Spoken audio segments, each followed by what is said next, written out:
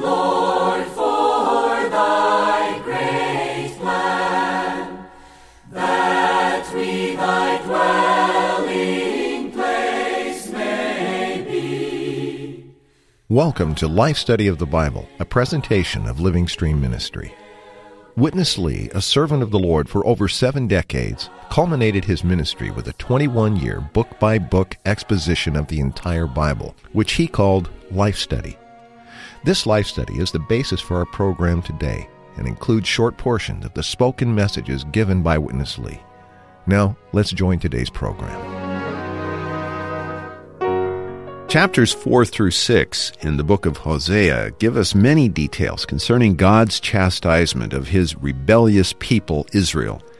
For the most part, he used the great nations, the great empires of human history to accomplish this chastisement. Israel has suffered under first the Babylonian Empire of Nebuchadnezzar, and then the Medo-Persian Empire, and the Greek Empire, and ultimately the Roman Empire. And as harshly as Israel has suffered under these 4 great empires that were prophesied first by the prophet Daniel, still God has used this for good, because Israel will eventually return to Jehovah and be fully restored. But even more than that, God has used these 4 consuming empires as factors to help in the accomplishment of his great purpose in bringing forth and manifesting Christ. Dick Taylor has joined us, and Dick, it's an interesting portion, but I want to first say how good it is to be back together with you. It's been too long, and that we hope doesn't continue. Right, we hope it doesn't continue. Dick, we're in this book of Hosea, quite an eye-opening, short prophet. We had this dynamic beginning. I guess I don't know what other adjective to use here. This allegory we're really seeing depicted in God's instruction to Hosea, kind of an allegory of God's own relationship with Israel. Right. The first thing he tells Hosea to do is to go and take this harlot, Gomer, for a wife. Amazing. Isn't it? So that Hosea would know what God was feeling like in his relationship with his wife, so to speak, his people Israel. Yeah, just as she leaves Hosea, so the Lord's feeling is the same. My people just leave me. So the whole cry in this particular portion of the word is, oh, that my people would return to me. Yeah. Even the matter we come to today, if you really get in and read these 3 chapters, 4, 5, and 6, is a pretty negative situation, isn't it? I mean, there's a lot of instances of God's severe chastisement of his people. Yeah, it just goes over and over and over again. I mean, leading up to chapter 4 through 6, you just realize, whoa, this is a kind of sad book. It's just like nothing but punishment and chastisement. But this punishment and chastisement is really under God's compassion that they might really, really experience him. They might be people who are fully restored by him. They are people who really experience him for his expression and manifestation on this earth. And they could be people who live in his presence continually. This book is a book that touches some of the great prophecy of the Old Testament. We have already touched a little bit, and we will touch more in the coming programs concerning Daniel's vision in chapter 2, where he was interpreting Nebuchadnezzar's dream of this human image with these 4 sections representing these 4 great empires. We'll come back to that a little bit today. And we'll see, as we try to touch in the opening, that certainly on the one hand, when we look at it humanly, it's a tragic, dark situation. These have been godless empires, for the most part, that have opposed to God. On the other hand, how incredible the Lord in his divine arrangement uses even these godless empires to help bring forth Christ to accomplish his purpose. So we really need to see this in the broad sense, don't we? And not just some isolated instances of Israel being punished. That's right. Well, let's look at a couple of these verses today that will kind of set the tone. We don't want to just see the negative. We want to see these 2 great positives. Israel will return to Jehovah. Amen. And even at times in her history during these books, we see sort of short periods of returning, but in principle, the great return is yet to happen. That will come at the end of the age as well. That's right. But in the meantime, God has also been able to bring forth Christ and is continuing to bring forth and manifest Christ. Amen. That's true. Dick, in Hosea 5:14, I will be like a lion to Ephraim. Amen. And like a young lion to the house of Judah. I will tear them and go away. Amen. I will carry them off, and there will be no one to deliver them. Amen. But 6:1, come, and let us return to Jehovah, for he has torn us, but he will heal us. He has stricken us, but he will bind us up. Amen. Amen. All right. Here's Witness Lee with the first portion. In this message, Hosea repeats again the sins of the apostate people, the punishment of Jehovah, and the return of the apostate people. Could you believe? 800 years before Christ, Israel became so sinful. I do ask you to read all these chapters, 4, 5, 6, written by Hosea. The more you read, the more you would realize the situation. It was worse than today. And now we come to the return of the apostate people. The return. Could that kind of people return? You have to say yes. Why not? Because they are under God's compassion. Jehovah will return to his people. He will go and he will return. Very good. Until the apostate people acknowledge their offense and seek his face. In their affliction, they will seek him earnestly. So, eventually, God's chastisement works. All the divine chastisements were afflictions to Israel. Today, the nation, small nation of Israel, does suffer the afflictions. Do you know, day and night, they don't have peace. The nation of Israel, every night, they must be on guard. Not only their boys, their girls are soldiers. The girls, I saw that, with guns on their shoulders the whole day and night. They were on alert to protect their little country. Dick, I've been to Israel. I know you were also. I think you were there with Witness Lee in the 1977. I was there in the late 1990s. And you still today, you see these female soldiers carrying these machine guns. I remember we were at one place and the school bus, kids were on a field trip with their teacher. Right. And out with them jumped these two young lady soldiers with machine guns and this little troop of first, second graders. It was such a stark realization. They're still under, in a sense, this chastisement, aren't they? They're fighting to protect their country. They really are. When we were there, even we went to Jacob's Well, there's a young man with a machine gun guarding us as tourists. And I said, what do you do? He says, I'm a student, but this is my part-time job. Yeah. And so they're always under some kind of chastisement, some kind of judgment. And like even in the newspaper, they're almost on the front page every day. Right. Or somewhere in the front section. And it's a little tiny country, about 180 miles long and about 50 miles wide, but the center of the news. Anyway, I do appreciate this phrase that Brother Lee mentioned, that their being able to return to the Lord was because they were under his compassions. But the chastisements were used to help sober them and wake them up so that they could return to him. Yes, Israel was under chastisement. In a sense, we believers have been under chastisement. But the Lord's goal is that we would return to him. Right. And if we really return to him, there's no substitutes for him. He is our first and best love. There'll be the experience of being healed inwardly. There'll be the experience of bound up, being made one together. Yeah. And we will be the Lord's testimony. So I thank the Lord. This really has an up-to-date application. Hallelujah, we can return because we're under God's compassions. At times, Dick, even as New Testament believers, we have to realize we're under God's kind of chastisement. That's right. But we're also under his compassions. Amen. He has torn us, but he will heal us. Amen. He's stricken us, but he will bind us up. Amen. Isn't that a good verse, a wonderful promise to stand on? Praise the Lord. Let's go on to verse 2, Dick, in chapter 6. I like how it continues. Not only does he heal us and bind us up, he will enliven us after 2 days. Amen. And on the third day, he will raise us up, and we will live in his presence. Amen. Here's Witness Lee once more. Okay. Jehovah will enliven them after 2 days. On the third day, he will raise them up, and they will live in his presence. What are the 2 days?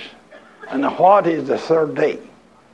In the Bible, there is a big principle that says, with God, 1,000 years like a day. So 2 days means 2,000 years. And the third day means the 3,000 years. After 2 days, God will enliven us. This means what? This means in the 2 days, in the 2,000 years, God leaves the Jews there to be dead. But after these 2 days, God will come to make them alive, to enliven them. Then on the third day, God will resurrect them, raise them up.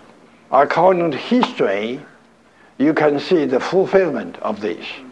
From the day when Titus, the Prince of Rome, destroyed the Jerusalem temple and the city of Jerusalem, they were scattered.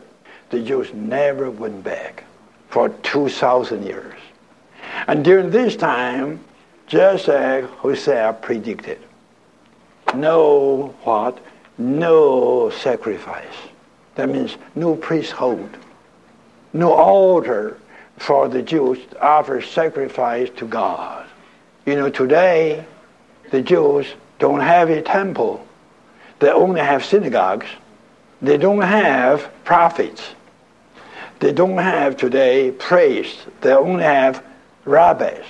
No kings, no princes, no prophets, no priests. This prophecy was fulfilled. This has been for 2,000 years. And the 2,000 years, I believe, should be counted from AD 70, from the time when Titus destroyed the temple.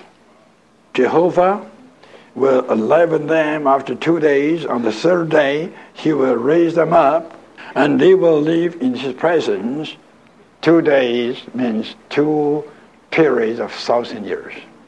And the third day means 3,000 years. That will be the kingdom age.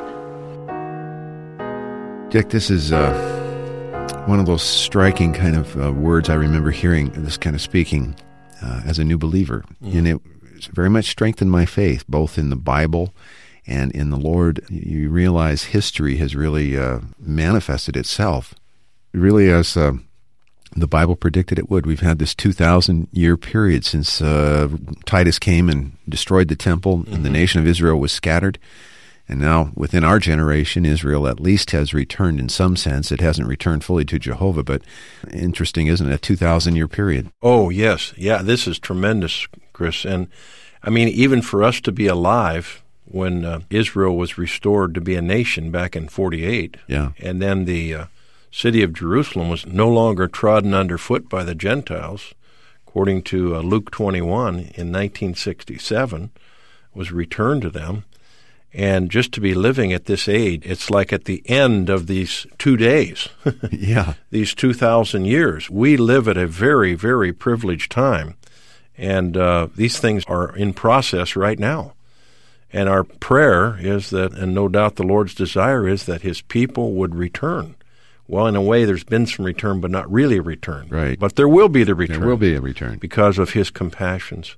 And I appreciate, again, the application to us, Chris, we as believers, as we're near the end of the age, just from this word here about the 2 days and then the third day.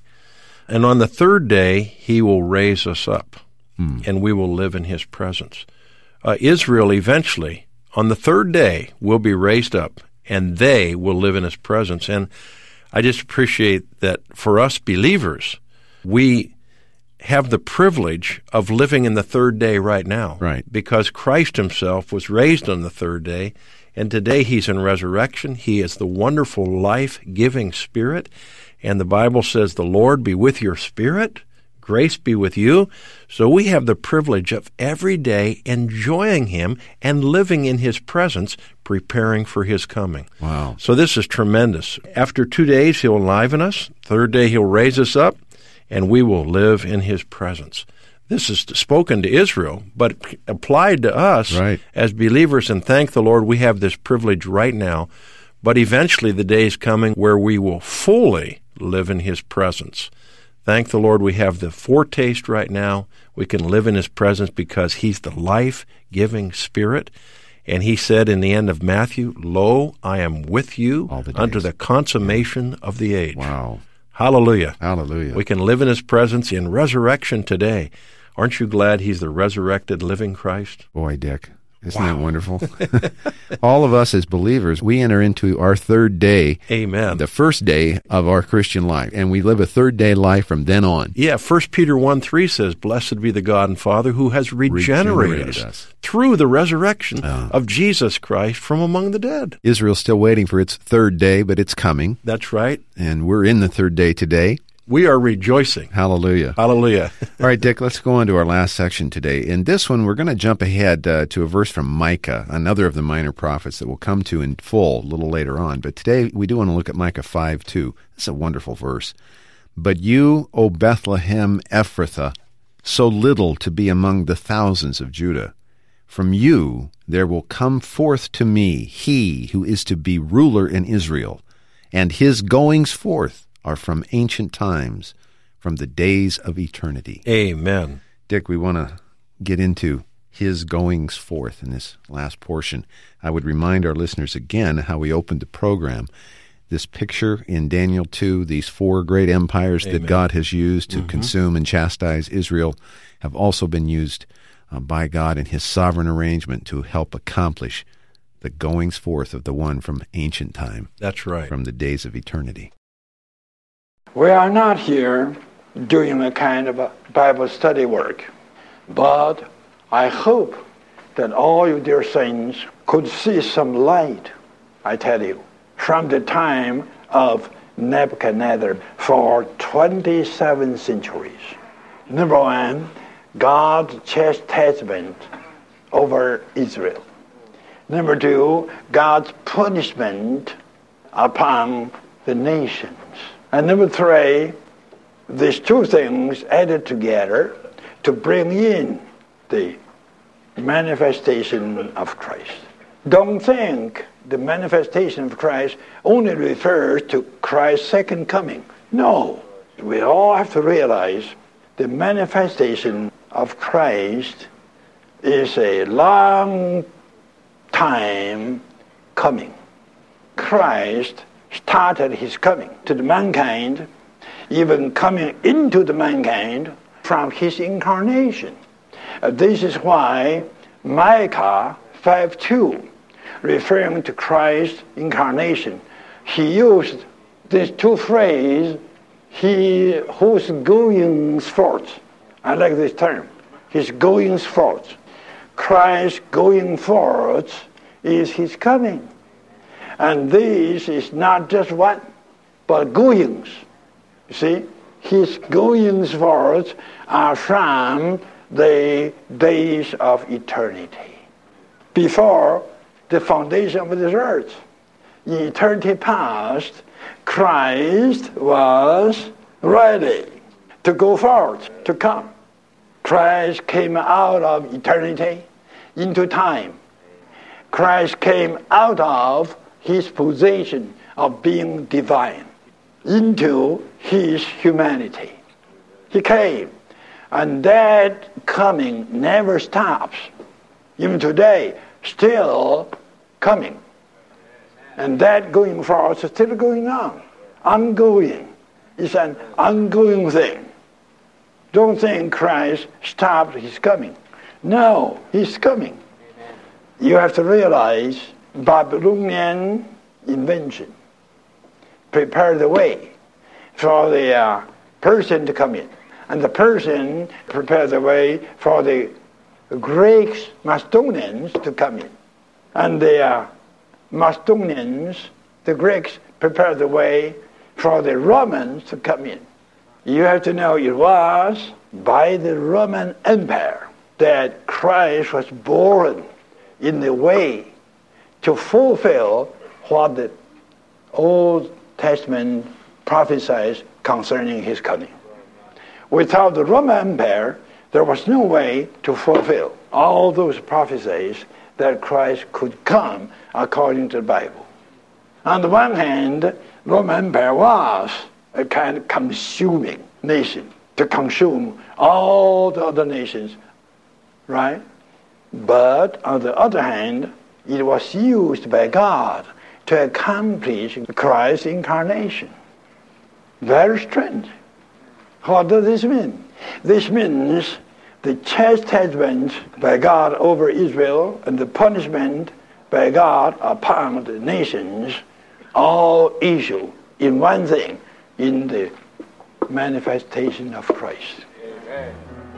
My, what a kind of accomplishment. The manifestation of Christ.